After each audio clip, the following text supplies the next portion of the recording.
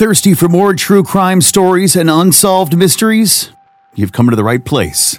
It's TJ, the weirdo with a beardo, with this week's True Crime Tuesday story, episode 36, the Bennington Triangle Disappearances. Now, many people have heard about the Bermuda Triangle, where for decades, people, ships, and airplanes have disappeared without a trace. But there's another place where people mysteriously disappear, and you don't have to travel to the middle of the Atlantic Ocean to find it. The Bennington Triangle is an area in southwestern Vermont, once home to a number of thriving logging towns, whose population started to decline in the late 19th century and are now virtually ghost towns. Although there have been a number of numerous unexplained disappearances, unsolved murders, and bizarre sightings that continue to this day.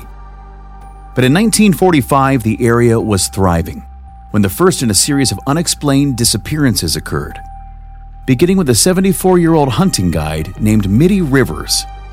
Mitty was an experienced hunter and fisherman who knew the area extremely well. Mitty led a group of 3 hunters into a wooded area called Hell Hollow, but never returned. An extensive search of the area was done in an attempt to find Mitty, but the only evidence they found was a single shotgun cartridge left in a nearby stream.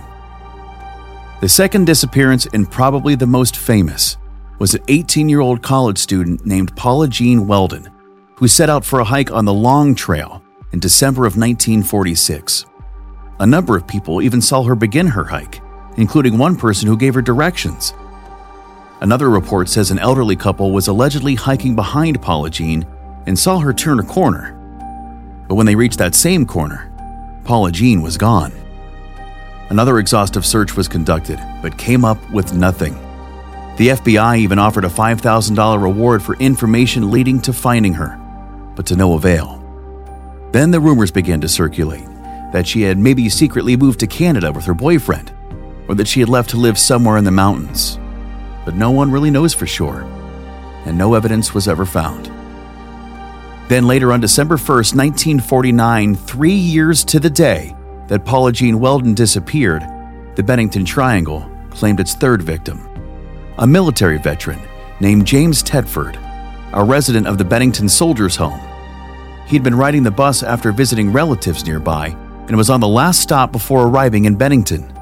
However, sometime between the last stop and the bus's final destination, James Tedford vanished, his luggage still on the luggage rack and an open bus schedule left lying on his empty seat.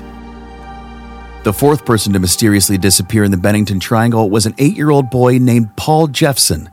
On October 12, 1950, young Paul was left alone in a truck while his mother tended to their pigs on the family farm. When mom returned, young Paul was gone. The local community formed a massive search party, but found nothing, even though Paul was last seen wearing a bright red sweatshirt and should be easy to spot. No one ever found a trace of him. The Bennington Triangle's final victim was a 53-year-old woman named Frida Langer, just 16 days after the disappearance of Paul Jeffson. Frida and her cousin Herbert Elsner had been camping near the Somerset Reservoir and left to go on a hike. Not long into the hike, Frida slipped and fell into a stream and returned to camp to change into some dry clothes. After waiting for quite some time, Herbert returned to camp to check on his cousin, only to find she wasn't there, nor did it appear that she'd ever made it back. Over the next 2 weeks, 5 searches were called in using airplanes, helicopters, and nearly 300 volunteers. And no one found any evidence of Frida Langer until nearly a year later, when her body was found near the Somerset Reservoir, which had been extensively searched for months, but nothing was ever found. And because of the badly decomposed condition of her body, no cause of death was ever determined. And out of the 5 people who disappeared in the Bennington Triangle, Frida's body was the only one they ever recovered.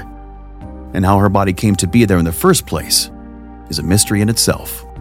And that is this week's True Crime Tuesday story, episode 36, the Bennington Triangle Disappearances. Join me each Tuesday for more stories of true crime, unsolved mysteries, and more. We'll see you next week.